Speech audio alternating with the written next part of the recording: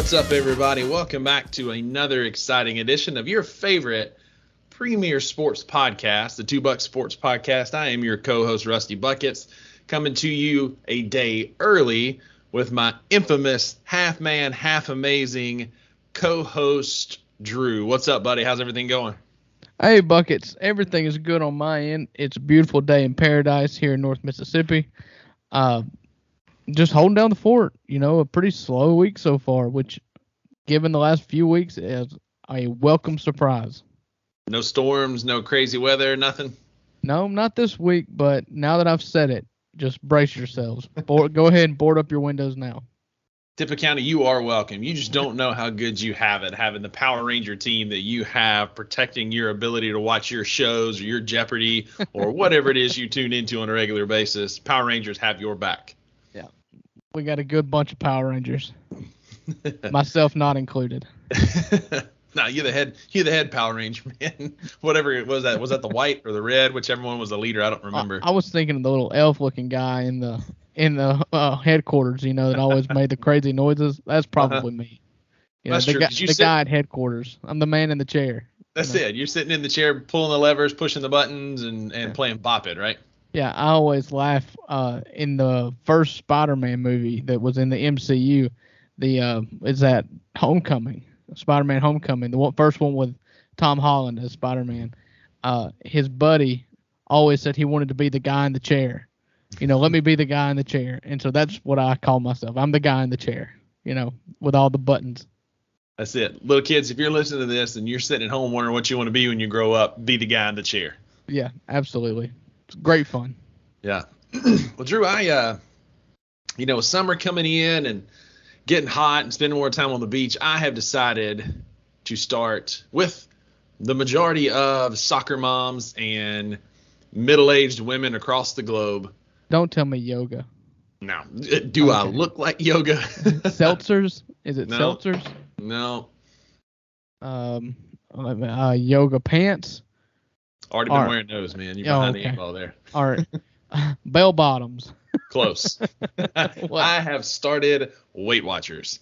And it's an easy way to try and keep up with some points and lose some weight, get my tubby self in shape so I can sit on the beach and look good, I guess, out there baking. But in honor of that, and the foods that I'm going to miss tremendously, I guess I could have them, but I'd hate to know how many points they are. I thought tonight we'd bring the draft back because we enjoy doing those. We had some good responses on that. And so tonight we are going to draft our favorite foods that are fried. Whatever foods get better when they're fried, you know, your favorite fried treats. And there's plenty of options out there. I was making my list earlier today, and I'm like, man, I need Weight Watchers bad. Yeah. I mean, talking about fried food will make you realize how badly you need to be on a diet. And I say you, not as in you, Rusty, as you as in the population, the collective you. Yeah. Well, so how are we going to determine who gets the first pick here? Well, I know we had talked about maybe doing it off air, but we got in a hurry tonight getting started, so we didn't get to do that. We could do a rock, paper, scissors here for our YouTube video viewers, and if you're listening, you just gotta hang on. All right. Yeah, we'll narrate it for you. We'll call it out. 2 out of 3, right? 2 out of 3. You call it. Shoot. Yep. Okay. Rock, paper, scissors, shoot. Tied. Rock, paper, scissors, shoot. Tie. Both paper, rock, paper, scissors, shoot. Is that a gun? It was a gun. I meant to repeat scissors. I think he threw a gun. I think I lose. What did you put up? I put up paper. My intentions were pure. It's just I'm in a weird angle with this boom mic here. All right, let me come around. 1-0. All right, you got one. All right, rock, paper, scissors, shoot. You got 2. No, back to back. Scissors beat paper. Yep. And gun. All right, so you get the first pick. We'll do it snake style. So you'll get a pick, then I'll get 2, and we'll go through our favorite fried foods. So you are on the clock, sir. Yeah, well, this is easy. There's a clear 101. There is a superior food that is fried amongst all others, and then the competition really starts at number 2, and the number 1 is chicken. Yeah. Fried chicken. Yeah, they've made whole restaurants around it. You've got Popeyes, you've got KFC, and nobody does it as good as your mother. Everybody says it. Their mama makes the best fried chicken. I agree with that statement because my mama does. And it's the best way to eat chicken, and it is the best fried food there is, in my opinion. Yeah, I mean, that was kind of easy. It's just like when we did the draft of sporting events, whoever got one got the Super Bowl. You get one here, you get chicken. Right. I mean, that's natural. Yeah. All right, so you're up, Bucket. You got back-to-back picks here. So my first one is very niche, and I own that. But I think most people will agree with this.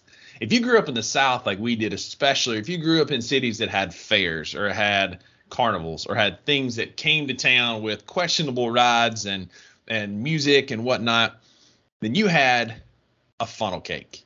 Yeah, it's on my fried list. Cake is the only thing better than regular cake. And if you haven't had a funnel cake and a fried funnel cake full of confection and sugar on top, then Wilfred Brimley is shaking that delicious mustache at you from heaven, judging you because you have not had the diabetes cake. But funnel cake is a solid first pick.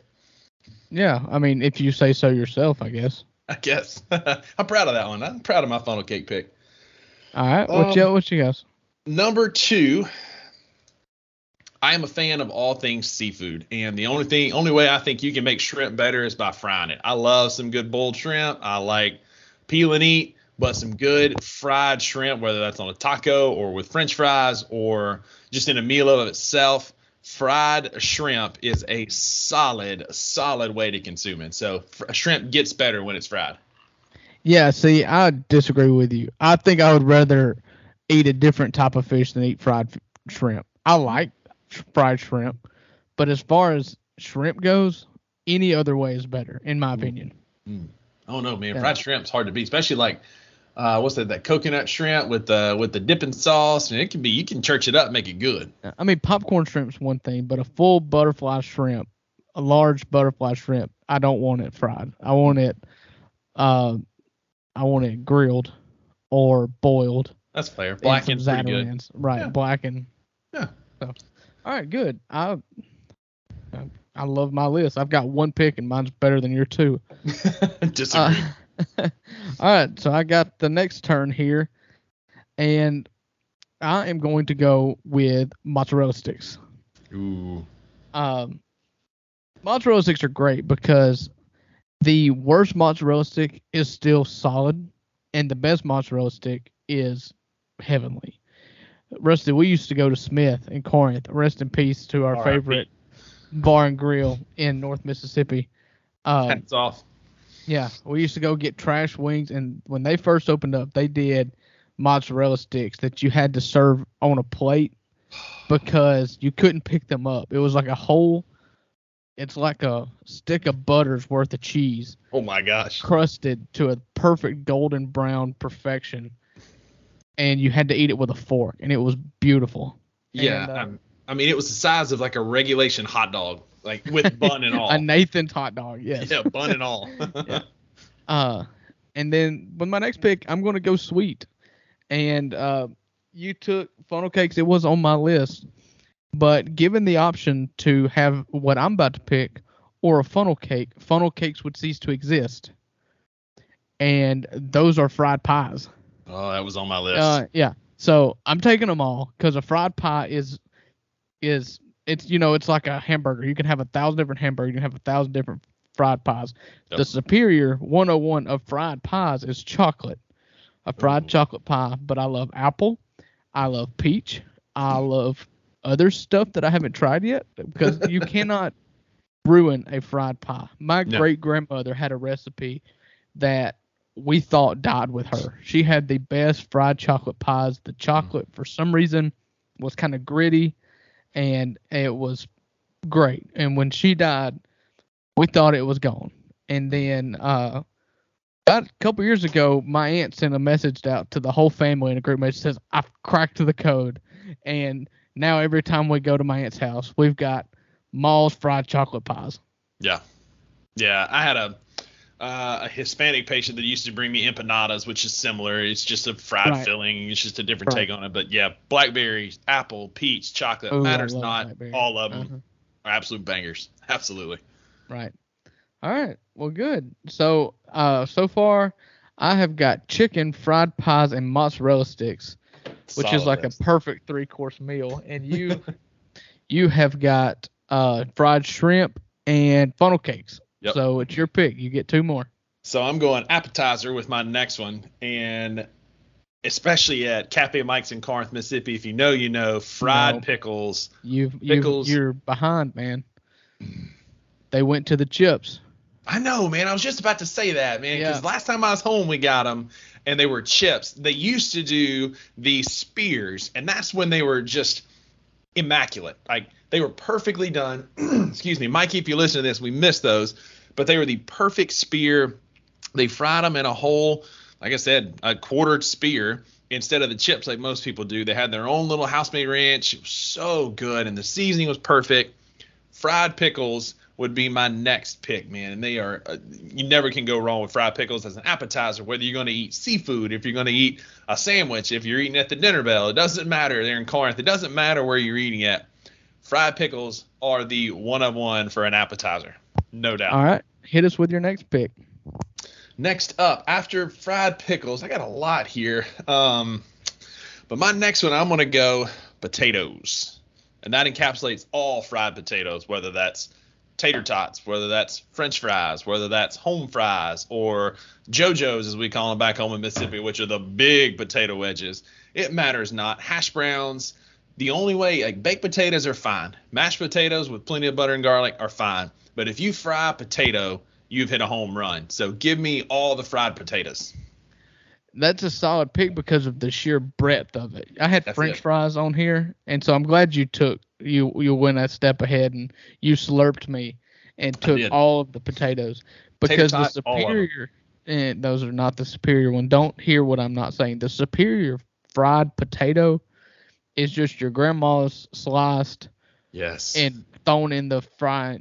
Especially because Mimi would do it. Mimi would do it in this grease that she'd already cooked, either fried pork chops or ribs or whatever. And then she'd throw onion and thin sliced potatoes in there, almost making like home fries like or mash homemade or something. Yeah. Oh my gosh, ain't good for you, but boy was it good. Oh, my grandma would cut those suckers up and fry them in a skillet and put so much salt on them that's all you tasted. That's it. And so we usually have incredible. We'd have them all the time, but one of my favorite meals was she'd make salmon cakes and home fries. Oh, yeah. And I would just dominate that. Yeah, in Mississippi, those are called salmon patties. That's it, salmon patties. We ain't fancy down there. There may be some salmon in it, but it's canned salmon, that fake fish. So and saltine crackers stuffed with seasoning. Yeah. So I'm going to have to look at my list here. You've got 2 picks, and I've got 1 left. Okay. So I've got 2 picks. We're going to go with another carnival favorite here and take the fried Oreo. Oh, yeah, it was on my list. The fried Oreo is solid. I like, how I am with food. I like the portability of food, and a fried Oreo is a superior food when it comes to portability. And my last pick is one of my favorite appetizers to get anywhere, and it is fried raviolis. Ooh. Have you ever had fried ravioli? Oh, yeah. My wife loves fried ravioli, and so if you can get some fried ravioli with a side of marinara sauce or some sort of spicy Italian sauce, it is elite. Yeah, hard to argue with that. You just got to give it a minute because it will melt all of your teeth when it first comes to the table. Yeah, you cannot place directly on your tongue right out of the kitchen. You will not taste anything else for the rest of the week. Like I said, you might lose a molar or two as it just liquefies your teeth because it's so hot, but that's the price we pay. So, Drew, you got a solid list going. I'm a fan of your list. You want to run us through it real quick? Yeah, so I've got fried Oreos, I've got fried pies, I've got fried ravioli, fried what was my first pick? Fried chicken. Yeah. The goat. Yeah. Is that everything? Hold on. And then mozzarella sticks was your fifth. Mozzarella sticks, yeah. Solid lineup there. Sounds like a recipe for a upset stomach, but it's a solid list. Upset cardiologist. That's right. And I've got funnel cakes, I've got fried shrimp, I've got fried pickles, I got fried potatoes. Oh, and there's so many ways I could go with this. I think I'm going to stay true to my southern roots in a niche market. My grandmother makes this with every meal. She always has a bag on hand, frozen in the freezer. No matter if we're making spaghetti, if we're having breakfast, if we're having fried chicken. She's going to take a handful of okra. She's going to bread it up. She's going to fry it up. And I don't care if you don't even like okra pods because they can be slimy. Me personally love boiled okra. Great. But if you don't care for boiled okra, you will crush fried okra. Yeah. Fried catfish was right there for you to take. It was. You went with on my okra. list. Yeah, I mean, I could have taken it too, but all my foods are better than fried catfish, and you took okra and fried shrimp, which are both not as good as fried catfish. Disagreement. I do love some fried catfish. That's probably like my honorable mention number one. Honestly, when I'm looking at my list, I was between fried mushrooms, fried okra, and fried catfish. So those would be my two said fried mentions. mushrooms, I'd have logged off this call right now. Especially if they're breaded in mayonnaise, right? Okay, now I am getting off the call.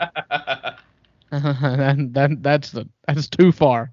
Well, I'm proud of my list. We'll post it onto our Instagram page and see what our fans think over the next couple of days. But again, I had funnel cakes, fried shrimp, fried pickles, fried potatoes, and any variety, fried okra. And I had fried chicken, fried mozzarella sticks, fried pies, fried Oreos, and fried raviolis. I'm so bad. I don't know why I don't write these down. Yeah. So my back's getting tired from carrying this podcast tonight, sir. Well, good thing you got a big back.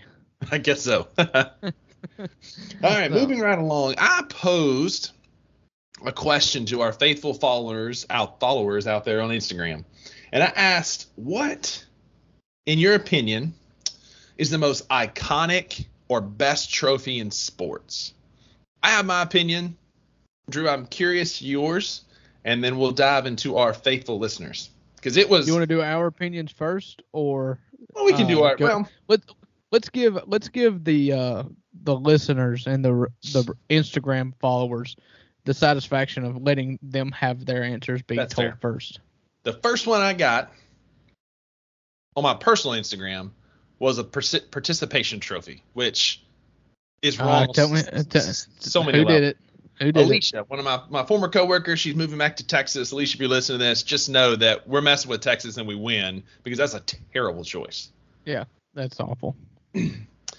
On our Two Buck Sports podcast, it was almost unanimous. We had one vote for the BCS National Championship Crystal Ball. Oh, that's a great trophy. A1 per Cousin Kirk. Solid choice. That's what he said? He was the BCS? BCS National Championship Crystal Ball. It's steak sauce, A1. Uh-huh. I agree. I agree it's great, but it's not number one for me. It doesn't fit my criteria for a trophy. We'll get into that in a minute. Our listeners are smart. Our followers, our fans are smart because we had a unanimous choice of Lord Stanley's Cup. Yeah. By Bowen, Kayla, Brent Johnson there in Corinth, and Aaron Ten Buren up in Boston. It was a unanimous Stanley Cup trophy, which is a solid pick. I feel like I need to clarify with you what unanimous means. But the fact that Kirk said BCS National Championship everyone else was unanimous. That disqualifies the unanimous. So, no, overwhelming. That's the word I'm looking for. Is Lord Stanley's Cup. And I think if I were to pick one, like that was the first thing that popped in my mind. Mm-hmm. And really, it's awesome. It looks awesome. But what makes it so cool to me is that there's only one of them. Mm-hmm. And you have to physically take the Stanley Cup away from the reigning champion and give it to the new champion. There's no hall full of all of the Stanley Cups that the Boston Bruins have won over the last 100 years. Or, you don't get to have just a trophy case full of Stanley Cups. There's one. And when they run out of room to etch the names, they just add another layer on the bottom of that sucker, and they keep going. And so just the individuality of the Stanley Cup is really what made me like the Stanley Cup more than any of them. I couldn't agree more. I love the tradition, and it's just cool, and it goes And it's so many. Huge. I love it. But it goes so many places. It's been on golf courses. It's been on boats. It's been on mountaintops. It's been in hot tubs. Like, it's been everywhere, and it's massive. Right.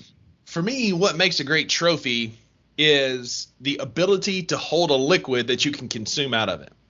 For instance, the Crystal Ball college football trophy doesn't work. The World Series trophy, 0 liquid holding skills. The League of Avengers fantasy football trophy, elite, holds liquid. I have consumed a beverage out of the top of it.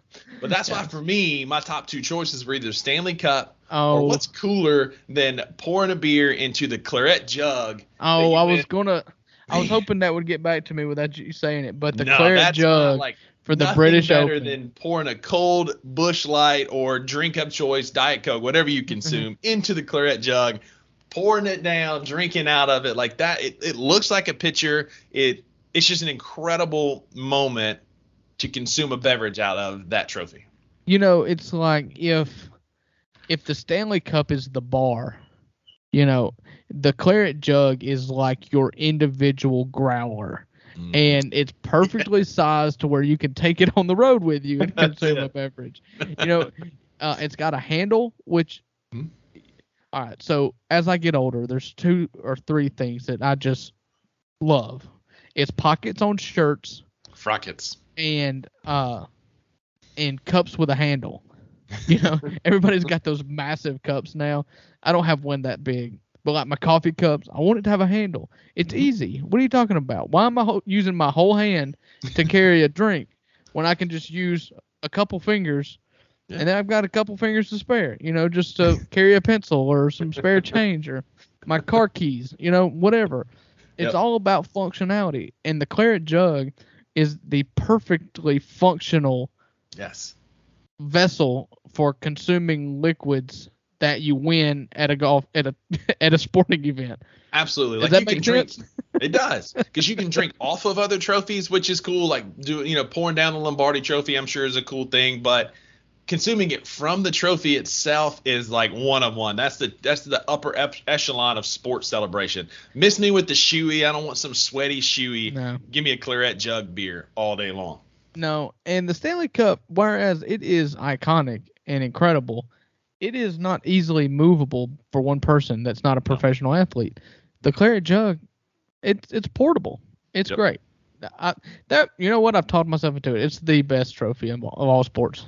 There it is. So our listeners, excellent choice in the Stanley Cup. We're going with the claret jug for mobility's sake, if nothing else. Worst trophy are the plates that they give out at Wimbledon. But what are you gonna do? You gonna eat your fried chicken off of that? No, like it's a terrible, terrible trophy. It is functional. That would be the most American thing, is to just dominate a plate of fried chicken at Wimbledon if you won. All right, speaking of, we're going to move into a new favorite segment of our show, and it's called Can You Stump Drew? Dun, da, da, da. So I've got a series of trivia questions tonight. We'll kind of see how we do, how we're going through them. I know, Drew, you may not be on your best game tonight. Mississippi allergy season or whatever is kind of kicking his butt tonight. This is for our listeners, this is a Jordan flu game type performance. This is my flu game here. Mm-hmm. Right up there with that. Kobe Bryant, stomach virus, Michael Jordan flu. This is it. Yeah. I'm just here to entertain.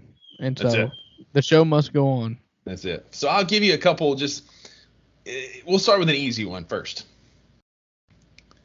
Can you name the top 5 teams with the most college World Series championships?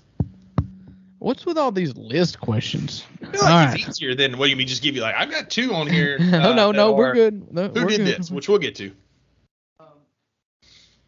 Texas. How many they got? They're number 3. I'm just going to name them. I can't tell you how many. Their number 3 was 6. Louisiana State University. Number 2 was 7. Let's see. Technically, I've got 7 here for you to choose from because there is a 3-way tie. Okay. Florida. They've probably got not a top 5. 2. Yeah. Let's see. Rice. Not in the top 5. Cal State Fullerton. Number 5 with 4 in a 3-way tie with 2 other teams. Okay. I know some of these would probably just go back forever ago. One of them does. One of them hadn't won one since like 96. 96. Maybe even before that. Oklahoma State. No, not in the top 5. One of them, they won a bunch in the 70s. I have no idea. I'm just going to list off the powers. 2 of them are from the same state, and one of them was the last number 1 overall seed to win a national championship. Okay, we talked about this. Oregon State. Not in the top 5. They weren't in the last number 1 overall seed. The last, it was in 2001. South Carolina. Nope, they've got 2. This team has 4. They play in Coral Gables. Oh, Miami. I would have gotten there on Miami. But I'm not going to make any excuses. So we got 2 from the same state, and then 1 that hasn't won. That won a bunch, and they won like 6 in a row in the 70s. Oh, good Lord! I don't. Is Florida the state that's got 2? If I gave you the state, I'd give it away because it's the school and the state school. Right. I can give you a famous alum. Let me think here. That's not Vanderbilt. Nope, they've got 2. LSU. It's not them. It's not Louisiana. I'm hung up. You've got one SEC school, and then you've got the 3 teams you have left are in the same conference on the western coast of our great nation. Oh, USC and UCLA. So USC is number 1 with 12. UCLA is not in the top 5. Oh, really? So these were powerhouses back in the day. One of them, Ole Miss had to beat after losing to them in a super regional. Arizona has got 4. Arizona, Cal State, Fullerton, and Miami are tied with 4. Okay. And then we've got 1 more. So you got Arizona. Mm-hmm. Famous alums include Brooks Koepka, Barry Bonds. Arizona State has 5. Dustin Pedroia. So USC with 12, LSU with 7, Texas 6, Arizona State 5, Arizona, Cal State, Fullerton, and Miami with 4. Yeah. That was a struggle. It was, yeah. No, we'll blame it on the cold. Yeah. We'll blame it on the cold. But speaking of Wimbledon, Mr. Tennis Player, can you name the top 5 champions with the people with the top 5 men with Wimbledon champions in the Open era? So more just recent. Wimbledon. Just Wimbledon. Oh, okay. Since Wimbledon's going on, there was the Open era and there was the amateur era back in the 20s. I don't expect you to know any of those. No. But I picked. They're all recent. You should be able to get probably easily 4 to the 5. Okay, so you've got Federer, who's got the most. Number 1 with 8. Yeah. Djokovic. Number 2 with 7. He's tied with an individual. Nadal may not have. He may be. Is he 5? No, he has. He got the bulk of his in the French. Right. But how many does he have at Wimbledon? Do you know? I think just 1. Okay. All right. So let's go back a little bit. Pete Sampras. Tied with Djokovic with 7. Okay. These next 2 you're going to have to go way back. Bjorn Borg. With 4. He's number 4. Arthur You got Ashe. 1 more. Arthur Ashe. Nope. All right. If you get this one, I will be impressed. I know some tennis players. Andre Agassi. He's probably. That's a good guess, but no, he was my mama's favorite. So I've got Fed, Djokovic, Bjorn Borg, Pete Sampras, and this individual John McEnroe. Nope, this fella has 2. Oh, 2. I bet. There's a lot. You tell me the 5th place in all-time Wimbledon only have 2? And it was. I don't know that you get this because this was back in the 60s. Oh. What country is he from? He is from Australia. Yvonne Lindell. He had 3 Australian Opens. He had 2 French Opens. He technically had 4 Wimbledons, but 2 in the Open era, 2 in the amateur era, and then 2 U.S. Opens. Okay, who is it? Rod Laver, Laver. Rod Laver. There you go. Yeah. Tell you what I know about it. I should have known that when you said Australian, because that's their major court. It's at Rod Laver Arena. There you go. They play the Australian Open. Well, we're going to stay on Wimbledon. And can you tell me the top 5 countries with the most Wimbledon titles? So people representing these countries have won multiple titles. There's top 5, and I'll tell you 5th place is 3 countries tied with 7. Well, Switzerland, number 1. They got 8 in 4th. All the Federers. All won by one individual. Then Serbia. They're tied in 5th with 7 with 2 other countries. Yeah, that's Djokovic. Yep. Let's see. I'll go ahead and say Spain for Nadal. I know he's only won 1, but there's been some good Spanish players. Nope, not in the top 5. All right, the United States of America. 2nd with 33. So who are some? You got 3 left. So I'm trying to think back. Bjorn Borg, where was he from? That name like that makes me think it's German, but Scandinavian. I don't know. So you're on the right track. So his country is one of the ones tied in 5th with 7. Yeah, I don't know what country he's from. So Bjorn Borg's country is Sweden. Okay, I would never gotten that. So you got one more. You got one more tied for 5th, and then you have the 1st place country with 37. Oh, good grief! Somebody's got more than the U.S. It's the England. It's the only thing they beat us in, and it's great. England. Yeah. Okay. So you got Andy one more. Murray has not even won a Wimbledon, I don't think. Well, I mean, you think about it, they hosted it, so they've got home court advantage. Right. Home grass advantage. Whatever. You got one more. I want to try to relate it to players instead of just guessing countries. But I can't really think of. It's not Spain, Australia, France. It is France. They are tied with Serbia and Sweden with 7. All right, let's look up. I know like Gael Monfils. One of them is Marion Bertoli. Won Okay. one in 2013. That's rather new, but let's see. I'm trying to see if there's any other French winners here. Richard Gasquet, Joe Willie Tsonga. He was good. Yep. He won a Wimbledon. I watched that one. Jill He was Simone. really good. Okay. I've got a trivia question for you. Put your phone down. Quit looking at French tennis players. All right. A famous French tennis player was the father of a former Grizzly. Can you name the Grizzly? Oh man. Oh, I knew this. Hang on. It makes so much sense when you. I know. When you see. All I'm thinking of is Costa Kufas, but he's not French. No, he's Middle Eastern, right? Mm-hmm.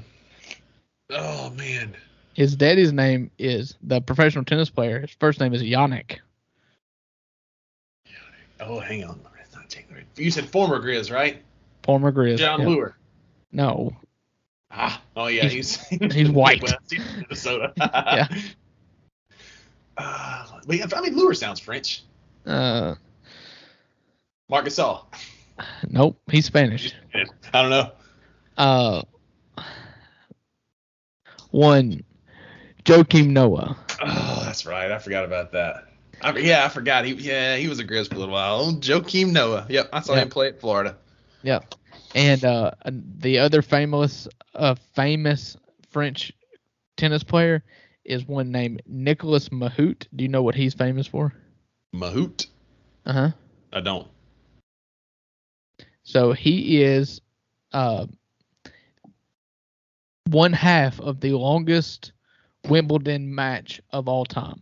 Oh, yeah? So, in Wimbledon, they don't do this anymore. If you get to a deciding 5th set, so it's best 2 out of 3 sets, and a set is first 1 to 6, win by 2. Mm-hmm. So, but if you make it to a 5th set, you don't go to a tiebreaker, but you just keep playing games until somebody wins by 2. Mm-hmm.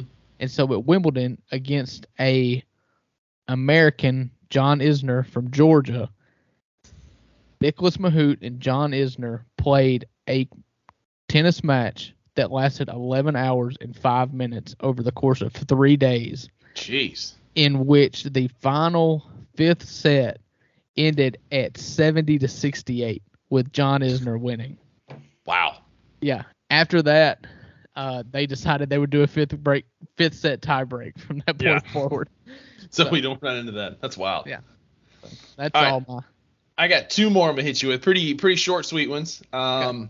College football is right around the corner. We're less than 8 weeks out from opening weekend of college football, and I know you're excited. I'm excited. We got a lot of college football content to get to coming up. But as a warm-up teaser for today, Drew, do you know who had the longest winning streak in college football history? It spanned from 1953 to 1957 at 47 games. What school had the longest winning streak? Nebraska. That's a great guess, but no. 1943. 53 to 57. Yeah, that could have been like Wabash Valley. Like, what was the school that used to be in the SEC? You're thinking Sewanee? Sewanee. Yeah, was it Sewanee? It was not. It's a powerhouse that's still a competitive team this year or today. Alabama. Nope. Georgia. Ohio State. Nope. Starts with an O. Ole Miss. Oklahoma. 1953 to 1957, they won 47 consecutive games, a feat that has not been topped, obviously, since then. I bet that Miami team in the late 2000s got close. Close. I imagine they did. All right, this one will cue up our next topic that I want to get into, but who had the longest college football losing streak at 34 games from 1979 to 1982? And if you've been paying attention to the news lately, you might have a clue. Northwestern. They lost 34 straight games, and then this week lost their head coach in the midst of some controversy that is interesting because one camp of this former player, for those of you living under a rock haven't seen this recently. For everybody. Yeah. So Pat Fitzgerald is the head coach there. He's a famous alum, played football there, played in the NFL for a long time, hard-nosed linebacker, good player. One of the longest tenured coaches in all football. I think 17 years. Absolutely. Been there forever and has had Northwestern competitive in some years. Now, again, not great overall, but they've had some competitive years. They beat Ohio State. They beat some teams and made some bowl games. They've been a decent team over the years. A former player accused him of being fully aware of some pretty unsavory hazing practices that involve some sexually compromising positions and acts and different things of the players. This is a family podcast after all. We're not going to get into those details. You can find them on the dark webs if you'd like. But he accused Coach Fitzgerald of being well aware and knowing about these, having a list in his office and knowing what's going on. The vast majority of former players have said that this is not accurate. This guy has a vendetta out for the coach. All that notwithstanding, apparently Fitzgerald came out with a statement after, but they had agreed on a suspension per Coach Fitzgerald's statement through his lawyers today. But Northwestern University had a closed-door meeting and decided to go ahead and terminate him. It was an equal decision, but Coach Fitzgerald came out in a statement today and said he was not aware of that it was supposed to be a suspension, and then they unilaterally decided to can him. So Coach Fitzgerald, Pat Fitzgerald, is out at Northwestern after what has been an ugly potential hazing saga, which we all know hazing has been outlawed for a number of years now. Drew, I got hazed in high school. I got taped to a chair, spun around until I threw up with a dip in my mouth. We did different things, that we'd haze freshmen when I was in high school. Nothing of the nature that was accused here, but I'm curious of your thoughts, man. What have you seen about this ongoing saga at Northwestern? Well, I mean, you can gripe about the validity of the rumors or the allegations or whatever. One thing is true. If you get caught hazing and as a coach, there's an allegation of you being made that you're aware of hazing going on within your program, you will get fired. Yep. Especially when the hazing is of sexual nature. We can argue about which side's telling the truth or which side's not. What I'm going to say happened is Northwestern found a way out, possibly, because after the 2020 season in which COVID was here and they played a 9-game schedules, all the Big Ten played, 2021 they went 3-9, and 2022 they went 1-11. Yeah. And so maybe they found a way to fire him with cause now Yeah. and save a buyout. But I don't know. I always hate. I'm never going to be the one, especially in today's day and time, that says that the person making the allegations is a fool, because we're now aware of a lot of things that go on, a lot more than what we used to be aware of. Right. Thanks to social media and thanks for everybody having a phone in their pocket, whatnot. However, the opposite's also true, is where if you're going to assume that the person making the allegation is not telling a bold-faced lie, that's going to bite you in the rear sometimes too. Yep. The truth is normally somewhere in the middle, but if somewhere in the middle is a hazing of a player that could lean towards a sexual nature, well, then you're going to lose your job, and you 100%. probably should. And it's the same thing with all the Joe Paterno stuff, right? If you're the head coach, you are the CEO, you are overseeing all the operations in that building, and you know about what's going on. So if it was going on, he knew about it. If it was a player trying to get revenge, that's one thing. But if it happened in any form, Fitzgerald knew about it, or he's going to be held responsible for it because you are the captain of that ship. That is your kingdom, and you know what's going on in your locker room. And the only thing that really matters is, did he know about it at all in any extent? It doesn't really matter like how many times it happened. If it happened one time and he knew about it and that player wasn't disciplined, then that's enough for you to lose your job in today's day and time. We can debate whether you should or shouldn't. That doesn't matter. The fact is, if something like that happens on your program one time and it not be addressed and or covered or ultimately covered up, you will lose your job. That's just the facts. That's this day and time. And it's a different world than it used to be when hazing was much more widely accepted. Good, bad, and different. You can't do it. And if he knew anything about it, like you said, then this is a justification. I think it's going to get ugly. He is lawyered up and is going to fight this in court.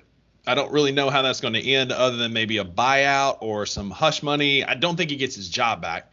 I think he's fighting for an opportunity to coach in the future, because if you get fired for an offense like this, ask Art Briles, it's hard to get a job back.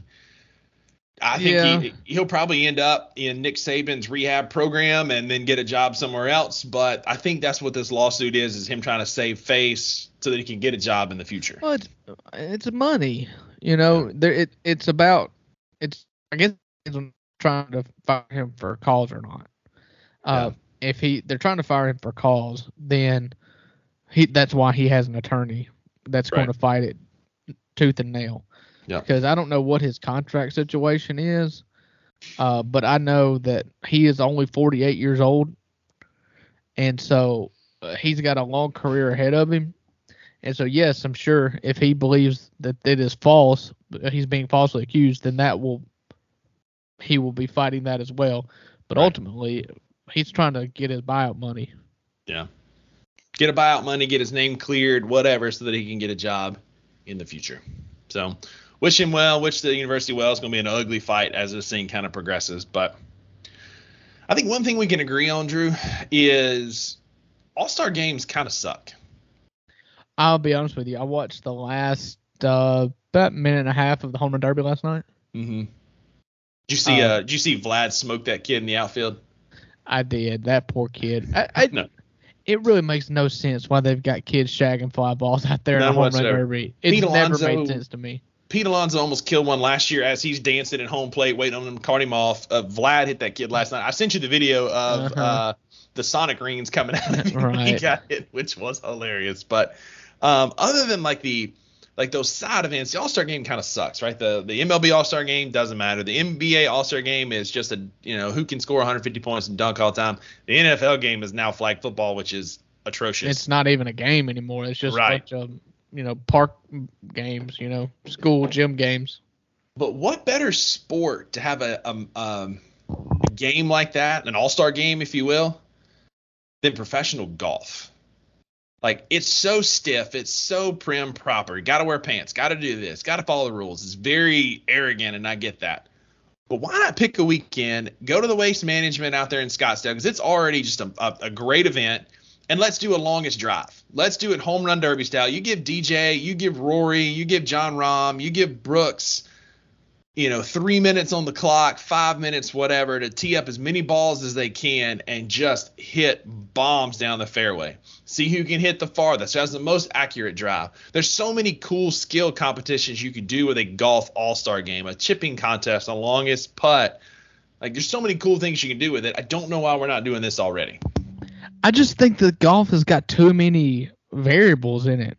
Like, you can do a longest putt contest, but what are you going to do? Start somebody out at 30 feet and see how many times it takes them to sink it? No, do like longest drive, like closest to the pin challenge with a 4, 5, 6, right. 2 iron, whatever. Like, there's a lot of ways you could do this that would be a good way to showcase skills, other than, like you said, lining up a 30, a 40, a 50-foot putt.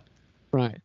I'm with it. I mean, I think it'd be fun to go watch them play like a 3-hole course for an all-star game, and just little stuff like that where it like outlines the skill it takes with different angles and approaching greens, because to me that's more impressive to me is how you can approach the green than it is how far you can drive.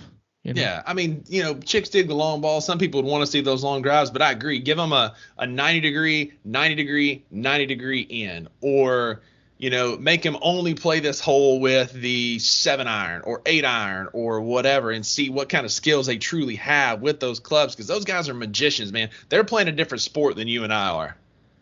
Oh, there's no doubt. If you ever think golf's boring, go try to play one time and then watch them play golf. That's it. So. You'll appreciate how good those dudes are. And I think that in a world with boring all-star games, golf could do something really cool, especially now you got this LIV merger, you got the PGA stuff going on that's going before Congress to see if it'll actually go. Who knows what's going to come out of that. But there's a lot of wiggle room now to make golf fun again and make it spicy, right, and do something cool like this is just different. Right. I'm with you. Somebody needs to do it right. That's all I've got to say. I think one event would be, you get to enter much like the Masters tickets, right? You got 30 guys that are entered, professional golfers, and then 30 average Joes get to go play with them. For, like you said, those people who think, golf can't be that hard. It's just a bunch of guys drinking beer and playing golf. To see the true disparity that would be between me and the worst golfer on tour, or DJ and your club's champion, to see the true difference between these guys. Again, it's not the same sport. Yeah, I agree with you. I would like to see like a pros versus Joes in NASCAR racing. That's what I'm all about. Let me get in a souped up automobile and then take it for a lap around the track. You wouldn't make it a half lap, man. I'd make it the whole way, but they would hate me. Not everybody else. Nobody else would make it the whole way, but you might. Right. So, all right, Drew. What else you got for us, bud? Yeah, so a couple NBA topics. Number one, you're curious about your thoughts on the greatest prospect of all time, or since the 60s, or whatever, since Lou, whatever. Lou Alcindor. Yeah. We had it's a small sample size. We had 2 games, 2 completely different games. A hot game, a cold game. We had first game was just abysmal. He just did not move. We're talking about Victor Wembanyama, for those of you listening at home. First game was not a great showcase of his skills. He just looked uncomfortable. He didn't move very well. We had a terrible first game. Second game, though, 27 points, 12 rebounds, looked much, much better. Yeah, I mean, you can't take any player, I don't care what their stature is, and drop them into an NBA environment and expect them to be great right then and there. That's what they've done with Wemby. And it was like the Pope was coming to town when Wemby had his first game in Las Vegas, and he stunk. Yeah. And you know what? I hope nobody changed their expectations based on one game, because we've seen this time and time again. There are risks with his game. He is skinny. He's 7'3.5". Sure, he handles the ball better than any 7'3.5" person you have seen. And he's got a prettier shot than anyone that size that you have seen, and it's all there for him to be an all-time great. But that don't mean it's going to be all-time great right now. Right. And so he was a 18-year-old playing in a French professional league. Let's not forget that. Even this G League, the summer league that he's in right now, these teams are probably better than those professional French teams. Mm-hmm.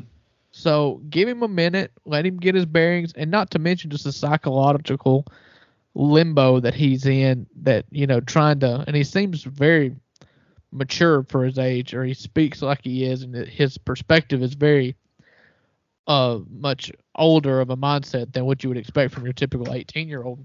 Yeah. But, it's like the Beatles coming to America and playing Johnny Carson the first night, and then you've got to be on your game.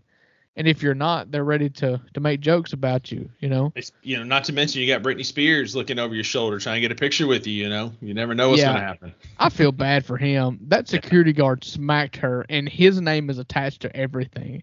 Right. And it wasn't even his security guard. It was a San Antonio Spurs security guard. Not who overreacted. It was not a Wemby. It was not anybody in Wembanyama's camp. No. It was a Spurs security guard. They needed to fire him and make him an example to get everybody to quit popping their jokes off about Victor. Yeah, right. It was not his fault. It is not, Brittany was trying to get a picture. She tapped him on the shoulder. Because it first came out that she grabbed him, which I'm like, woo, that doesn't sound good. Then the video came out where it was just a tap on the shoulder, and then she took the people's elbow to the face that ended that request. It wasn't that dramatic, but it was very hard to watch. The Wembanyama highlights of his first summer league game set to the music of "Hit Me, Baby, One More Time." Because it was brutal. It was brutal. Yeah, speaking of brutal, man, I don't know. You've seen this, and it's kind of, we've talked about it a little bit, but the NBA is releasing a in-season tournament to try and spice up basketball in November, because we all know that there is nothing good in November basketball, because you got a lot of rests and deload nights. You got a lot of guys sitting out, and so I appreciate the NBA trying to spice things up. So basically, we've got 5 different pods of teams, 5 different groups of teams. Six. Sorry, 3 on the East, 3 on the West, and 5 teams in each. Right. They've been seeded based on how they finished last year. So you'll get some interesting matchups. For instance, the Grizzlies are in Group A with Phoenix, the Lakers, Utah, and Portland. Group B is Denver, the Clippers, Pelicans, Mavs, and Rockets. Group C, Kings, Warriors, Thunders, Wolves, and Spurs. And so basically, that's a hard group. That's a tough group. In the Eastern Conference, 76ers, Cavs, Hawks, Pacers, Pistons, Bucks, Knicks, Heat, Wizards, Hornets, which is interesting. And then the Celtics, Nets, Raptors, Bulls, and Magic. And so what's going to happen is every Tuesday and Friday night in November are going to be playoff nights. And so you will know there's no confusion. Every Tuesday, Friday night in November, then the final 4 teams are going to converge on Vegas in early December to play the semifinals and then the championship game. So up to that point, up to the championship game, all games will count for the regular season. So it'll count towards your playoffs. So there is some skin in the game. Also, all players on the winning team will get a $500,000 bonus, which, big deal, great for them. Some of those people, that's chump change, but 2/3 of that roster, that's going to be good money. That's good money, yeah. That's good money for 2/3 of the roster. In a league in which the superstars make 50% of your cap, there's a lot of people at the end of the bench that could really use the $500,000. It's gonna be great for the Jake LaRavias and those guys of the world, for David Roddy's on rookie contracts for sure. But other than that, there's not a lot of reason to get excited about it. I think there is potential there, and I think it's an evolving situation. But I do appreciate the NBA's attempt to make November basketball matter. Oh, I love it. I mean, the greatest time of college basketball is the tournament. Mm-hmm. The greatest time of any sport is when you've got a bracket, a tournament, something to play for. Yep. They play 82 regular season games, and one game of the 82 is no different than the 19th or the 27th or the 53rd game of 82. And so, yeah, give it meaning. Divisions don't matter anymore, so then it heightens matchups.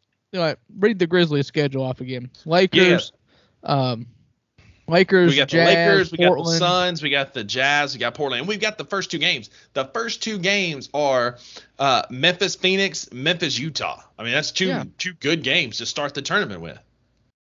That's right. And so you don't have divisions anymore. So now you've got a 5-team pod, and that you're competing with for this in-season tournament. And I'm not the guy that's going to, pound the drum for the in-season tournament, saying that it's drastically elevates the NBA as a product or that it's groundbreaking, but it's fun. Yeah. Like, if nothing else, it's fun. So, yeah, so you're going to get there's 6 teams. There's going to be a winner in each pod, and you'll have 2 wild card teams. They're going to play a first-round matchup, and the Final Four go play in Vegas. It's fun. And think about that, Drew. We're going to get like a late November, early December weekend of basketball. It'll be a Friday, Saturday. So you'll have college football in the morning. You'll have NBA in-season tournament in the afternoon. You'll have NFL on Sunday. And so I was listening to the mismatch with Chris Vernon. They were talking about, like, can you imagine going out there for that weekend? Right. You're there for the whole weekend. You're there Friday night. You see the semifinals, Saturday, the championship games, whatever. Then you're there on Sunday enjoying betting and NFL football in Vegas. Like, what better weekend for reporters and media personalities than late December, late November to go to Vegas? Yeah, it's the thing. It's like, so the only downside, I guess, is that the championship game will be on a Saturday in November, which is like the pinnacle college football, Right. But I'm curious how they're going to make it matter, because like it matters to players for $500K, but what does the championship do? You're playing for a trophy. Like, yeah, you get a cool trophy. Some teams eventually going to win the inaugural or win a NBA in season and then win their conference and win the finals. Like, that'll happen at some point, I'm sure. But like, how can we make that championship game matter? The Major League Baseball used to do the winner of the All-Star game had home field advantage in the World Series, and everybody hated that. But no, you can't do that. What's a way you got any ideas on how they can incentivize winning that championship? I mean, I don't know. No, I think awarding home field advantage in the NBA title in the NBA finals is ludicrous. Like we found was ludicrous in the World Series. I mean, I like the idea of maybe a second round pick but you've got to figure out a way. I think it's cool. I think players will think it's cool. I'm curious. I just kind of want to feel it out first for a year or two and just see what it feels like, because I want players to care about it. And that's what I'm saying. Obviously, I want fans to care about it, but I care from a fan's perspective. I care for 82 games as it is. You just increased the entertainment quality for a few of my 82 games. I'm going to watch one way or the other. I think it's a great first step, 100%. And then, I like the idea of maybe a draft pick. You get the 31st pick. You get the first pick in the second round as a way to incentivize teams to win. I think the players are buying in just because they are competitive. But, it's the second month of the season. It's early in the season. I'm sure you'll get some guys that'll rest. But I think it's a great first step in getting November basketball to matter a little bit more. Yeah, I agree with you. I like it. I'm excited about it. Yeah, I am too. I'm going to watch it. I'll watch all the games on Tuesdays and Fridays in November. I will not be missing those. I think that'd be great. Right. Last couple of topics here. We'll kind of wind down with the Major League Baseball All-Star Week. Kind of talked about that already a little bit. You said you watched the last minute and a half. I watched a lot more of the Home Run Derby last night. I really don't care for like the Celebrity All-Star or softball game. I don't watch much of the game, actually, the All-Star game. But the home run derby I've enjoyed. I don't know that I care for the new format. It feels like a cardio session, and we don't get to admire the 500-foot bombs or the 400 and something foot home runs that we get to see. Because the current format, you get 3 minutes. You can take a break. Most players are taking about a minute and a half, and it's just pitch after pitch after pitch after pitch. No, they need to go back to the way it was. Go back to the old 10 outs. I was just about to say. Give them 10 outs. If you want to make it 15, sure, go ahead. That's fine. But give them outs that they get out. So if you don't hit a home run, it counts against you. Because then you don't get, like last night we had 41 home runs in a round. The previous record back in the old format was 28 in a round, which is super impressive. Josh Hamilton at Old Yankee in 07. This was between his cocaine bouts. He hit 28 home runs in one round. And, I mean, that was impressive. With you get 10 outs to hit 28. I mean, but last night, they were just like, it was just hack after hack after hack. Right. Kids were taking dives in the outfield, taking balls to the dome. I don't love the new format.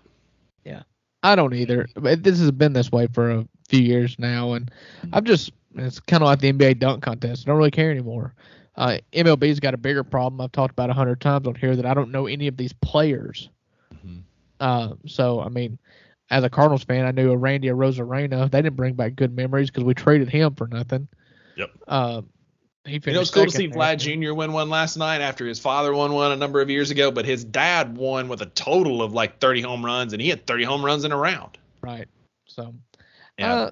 I mean, I don't know. I can't tell you how to fix it. I just know it's broken. He's going back to the old way. I don't really stop blacking out games like we've talked about. Right. So. All right, Rusty. The only other good thing about the All-Star game, last couple things, is the jerseys. I am a fan of the jerseys. I thought they looked awesome. If you say so. Oh, you don't like I haven't seen them. Digital camo, kind of like the tribute to the Mariners colors. Digital camo, I'm out. All the way out. Just blanketly out on digital camo. Mm. So, I don't need to see them. Well, look them up if you hadn't seen them. I was a fan. I liked them. I think they look pretty sharp. Kind of a tip of the cap to the Mariners. But yeah, man. The last thing I got, a little nugget for you. The Major League Baseball draft was this week. We had the first time in history 2 teammates went back to back, first overall, second overall, and Paul Skeens and Dylan Cruz. A little factoid for you: Dylan Cruz hit his first career home run off of Paul Skeens when he was at Air Force.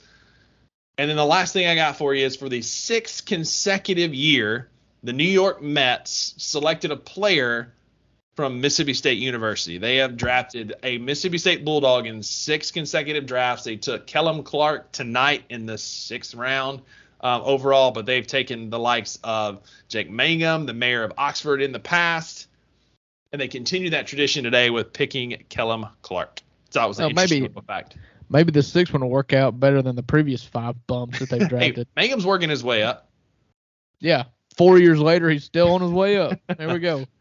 Yeah, so we had Jake Mangum, Cole Gordon in 19, JT Ginn in 20, Rowdy Jordan 21, 22 is Jet Williams, 23, Kellum Clark. They all bums. Mm. You could say they were great Bulldogs. Great Bulldogs, but they had terrible Mets. Out and the Mets are a poverty franchise. You wonder why the Mets are a poverty franchise. I knew that was coming. So that's all I got for you tonight, buddy. You got anything else you want to cover? That's it. I got to go get my daughter from a play of Moana Jr. at the local theater. So I'm going to skedaddle and run and pick up my little what is her role? She is a Maui, somebody with Maui. I forget what they called her, but she gets to make a warrior face, and that's her big claim to fame. So I got to go pick her up, and so Buckets, I've enjoyed it. Tell the folks where they can get us at. We'll see you guys again next week. Yes, sir. So at $2 Sports Podcast on Instagram, Twitter, $2 Sports Podcast on Facebook. We're on Spotify, YouTube, Amazon, Google, Apple Podcasts, wherever you get your podcasts. And we are coming to you a day early because I'm going to be at the Need to Breathe concert tomorrow night at House of Blues for all of our listeners at home. Make sure that you are jealous, especially Drew. Cannot wait to see him again. Saw him a couple years ago in Charleston. This time I'm in the House of Blues, which will be a much smaller venue. It's going to be a fantastic time, and I cannot wait. Don't miss me too much tomorrow night, Drew. All right. Have a good week, bud. Have a good time. All right, guys. See y'all next week. See ya.